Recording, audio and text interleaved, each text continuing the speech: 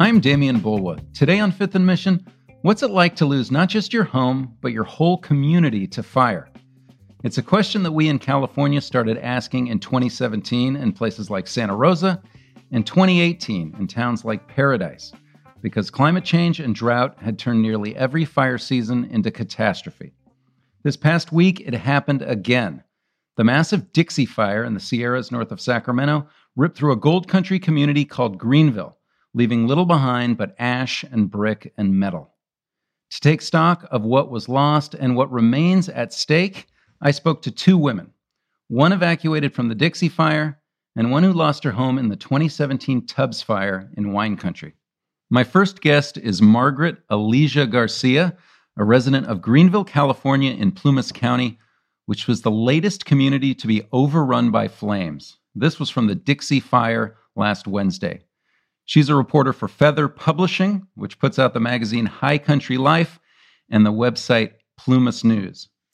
When I spoke to Margaret on Friday, she was still waiting for word on whether her home had survived the Dixie Fire.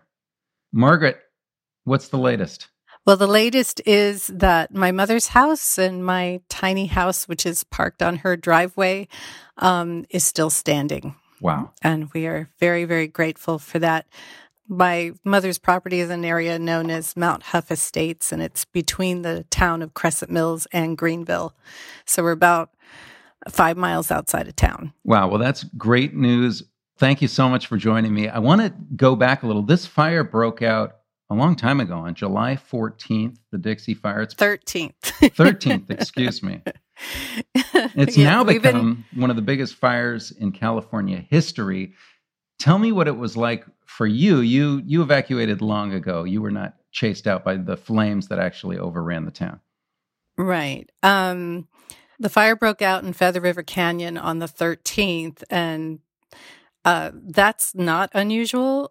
There's always been fires in the canyon, and when there's a fire in the canyon, you just hope that it's put out quickly, or it's, but often it isn't because it's really rough terrain. So we're always nervous. And on that particular week, I had to get my daughter down to LAX to fly to DC on the 16th. So I left on the 15th, and we didn't pack for evacuation. We didn't take any important documents. We didn't take family photos. We took what you take when you're going on a week-long trip, and we fully expected we were headed back north on the 23rd, and we're still down in Southern California waiting for a route back to Greenville. Wow. Well, I want to get back to the process of watching a fire that's bearing down on your town. But first, you wrote this piece, Eulogy for Greenville,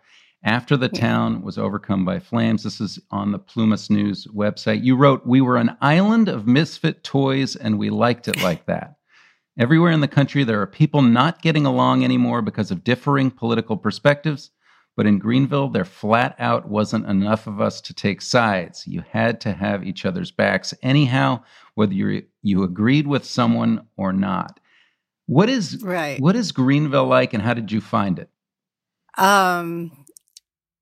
Greenville is a very interesting place. It always has been. I've worked for the newspaper 5 years, and we always joke about how Greenville residents subscribed lower than any other people in the county and complained the most. So, we're kind of an obstinate people. We're from all over. There's families who have lived in Indian Valley, Greenville for generations since the 1890s. And there's a bunch of people. I'm considered a newcomer because I've only been there 19 years. Wow. So I don't think you get like a status as a old-time resident till you've been there over 50.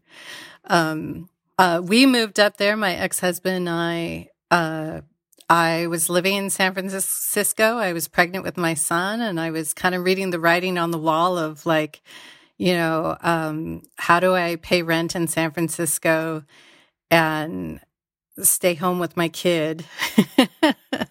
Like, where would I live in San Francisco where that would be possible? And the answer is nowhere. So my mother and my mothers, my mom and Lynn, who were together for 32 years, they had just moved to Greenville the year before. And they said, we'll pay your first and last month rent if you come and have the baby up here so we can be grandparents. And my ex-husband and I were like, yeah, we could do that for 6 months. Like in our head, we're like, 6 months. We'll do this thing 6 months and we'll move back to the city. And 19 years later, we're both still up there. Margaret, a lot of people have seen the images from downtown Greenville, buildings laid to waste, ashes. Can you tell us a little about what was lost there? Yeah. So it's really weird when we Greenvilleites see the headlines, because we're like, oh, we're a gold rush town? Like that's not how we identify. That's been thrown out at us. There were a lot of old buildings in downtown Greenville, a lot stemming from 1860. My office building that I shared with Jane Braxton Little had been standing since 1860. It was the oldest building in downtown. There was a few made of brick and concrete, but pretty much everything else was wood, which is, that's why you see it the way it is now. We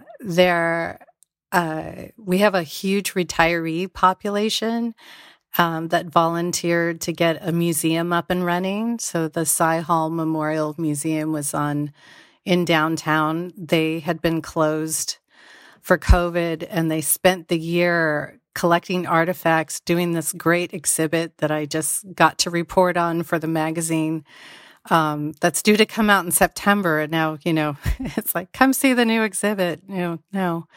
It was its history. It had copper mining, it had gold mining, and certainly a lot of the buildings reflect that sort of Wild West sort of path it had. And a lot of the houses that you see pictures of that burned were old mining cabins that after the Engle mine closed, which wasn't that far, I can't remember how many miles away the Engle mine was from downtown, but all those old mining cabins had been moved into downtown Greenville, and they were fairly close together. And so, yeah, that is, in hindsight, that is a perfect storm for a fire at this magnitude. Do you think the town will come back, and do you think you will go back? That's a good question. We know from the Paradise Fire that some people were able to go back and start anew. We have a lot of retirees who are in those houses downtown, and I don't see a lot of them being able to come back or want to. Also, in the last 2 years, Greenville, which had a dwindling population, was seeing an uptick of people, especially during COVID with Bay Area people. It was interesting to see a new flux of Bay Area people move to Greenville since, I did it, almost 20 years before. We also had people living in Greenville who had survived the Paradise Fire, and they had bought in our area,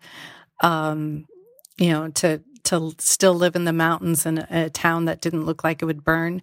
I want to stress that there's not a lot of trees in downtown Greenville, which probably gave us a false sense of security because Paradise had these overreaching, gorgeous trees that connected and made canopies, and that's not what Greenville had at all. We were surrounded by national forests, but the town itself, down in downtown, there weren't a lot of trees. That wasn't. Wow. So for a place like Greenville, what does the future hold? Does it come back? Can what was lost be replaced? Well, I think I said in the piece, we are a stubborn people. I mean, if you choose to move into the middle of nowhere, like many of my neighbors did, because we're not all born and raised there. We're probably about half and half. You choose to live rural. You give up a lot when you're not in the city anymore. And certainly for a coastal person like myself, politically, it's not easy either. So I see us, given that, I see that a lot of people will stay, especially the people whose houses didn't go. They're going to stay. They're going to try to rebuild. One thing I would love people to know is that what is really heartbreaking. I'll give the example of my son's girlfriend, Caitlin Cedillos. It's not just her mom and dad's house that burned down, but her grandmother's house burned down, and her grandfather's house burned down, Wow. and his business burned down, and the rental property he owned burned down. And I don't know how you recover from something like that when, and this happened in Indian Falls with the Linford family, who's an old-time family in the area. There was the Indian Falls fire took out a brother duo. They had houses side by side. The grandfather built them, and both those houses went. They had tons of animals. They have tons of kids, and normally they would have fled to their mother's house in Butterfly Valley, but the fly fire had just taken out her house, and so that's the kind of trauma we're dealing with up here. Is normally if there is an emergency situation, you've got family in the next town or you have family on the next street. And in this case, with this wipeout, you have full extended families with absolutely no place to go because all of their houses have gone. And that is the real trauma that we're facing here. All right, Margaret Elijah Garcia, thanks for joining me. I'm sorry for what's happened to your community, and good luck to you in rebuilding. Thank you so much. Next up, I'll talk to Melissa Geisinger. She lost her home in the Tubbs Fire in Santa Rosa in 2017, and she was one of the people the Chronicle's Lizzie Johnson wrote about the next year in a story called Out of the Fire. Melissa also appeared in a related Chronicle podcast called City of Ash. We'll put links to both of those in the show notes. I'll talk to her after a short break. You're listening to Fifth and Mission. You can support this show and the newsroom that creates it by signing up for unlimited access at sfchronicle.com/pod or by downloading the San Francisco Chronicle app.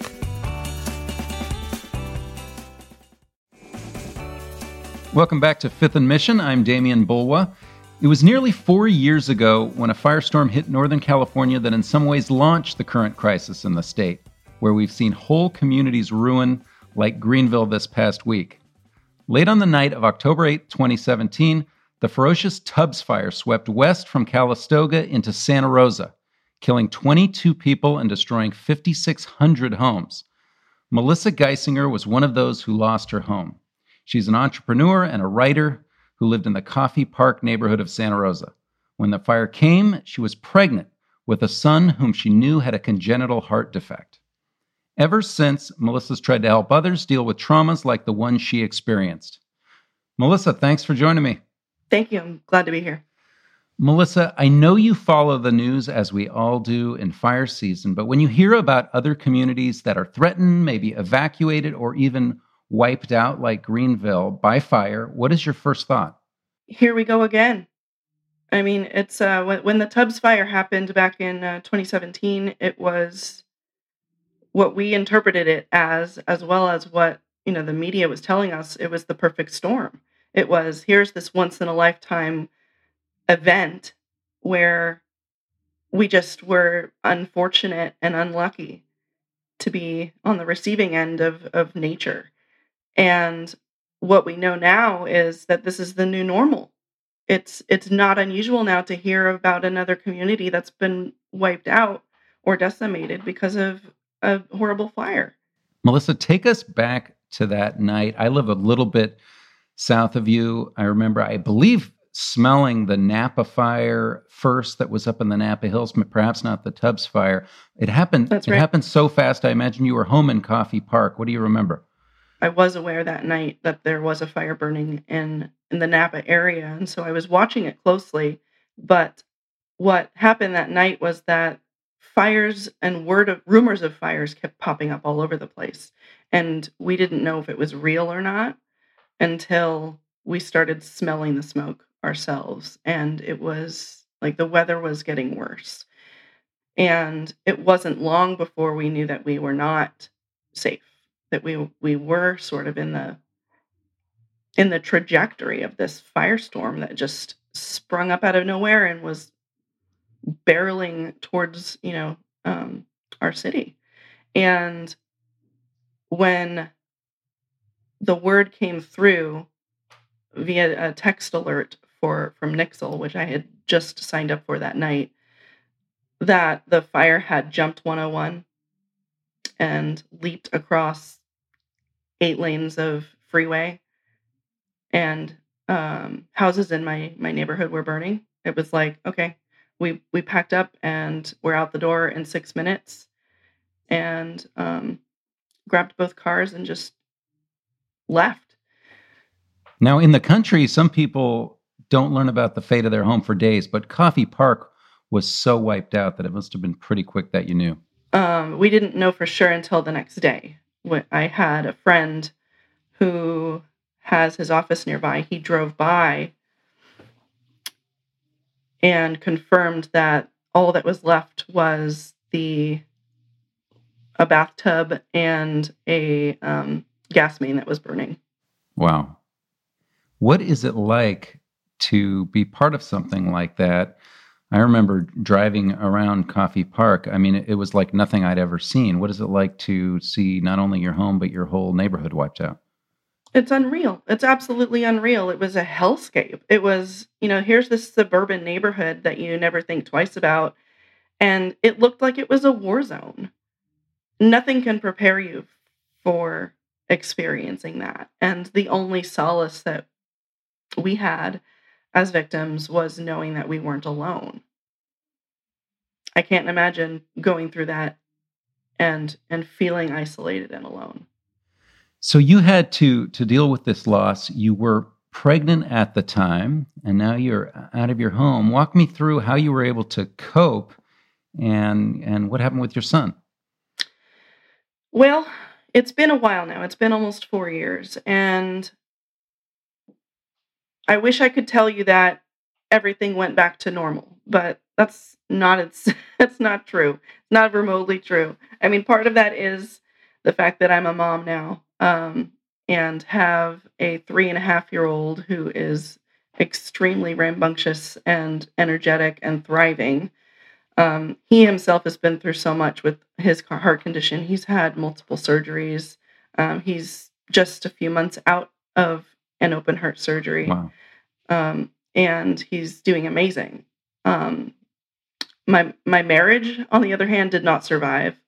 There's a lot that happens to people when they go through trauma, and they experience trauma in different ways, and they deal with it in different ways, and it tests you.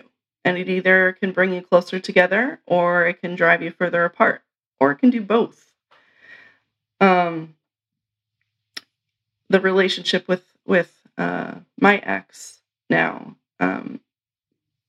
we were torn apart by going through everything, but we have been able to come back together, and we are probably better friends now than we ever have been, because we learned how to deal with the trauma by doing things like going to therapy together, seeing someone who specialized in trauma was absolutely essential. It gave us a lot of tools that we needed in order to figure things out. Well, I'm glad to hear that, but especially glad to hear about your son, that he's doing well. Can you look back? I mean, you probably had no idea what it was like to lose a home, and thousands of people are going through this. Were there things that were particularly difficult, or things that surprised you about having to go through that? Was it was it rebuilding? Was it the emotional trauma of having to escape from the flames? There's a lot that goes into experiencing a trauma like this. It's not acute. It is extended. It is a lot of logistical things that you have to deal with, like insurance, like finding builders and all of that. which I could talk your ear off about all of that stuff. But the emotional part is absolutely like the part that you don't hear about enough. You don't know how to deal with it in a lot of cases. And the first therapy appointment that I went to, I'll never forget the therapist, who wasn't extremely helpful, but she did tell me one thing that sort of hit home for me is she said, you're grieving. You've experienced a loss, and it's just like losing a loved one. You're mourning, and you're not mourning the death of someone else. You're mourning the loss of your past life. And it's true. It's like my life before is no more. And as soon as that night happened, it was never going to be the same. And the trick is for anybody that is going through something like this is you need to go easy on yourself, and you need to accept that there's no wrong way to process, and learning to be a little bit forgiving is important.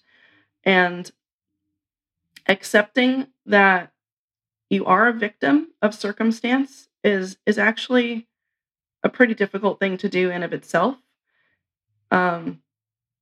There's a label, and there's constructs associated with being known as a victim of something like this, a natural disaster.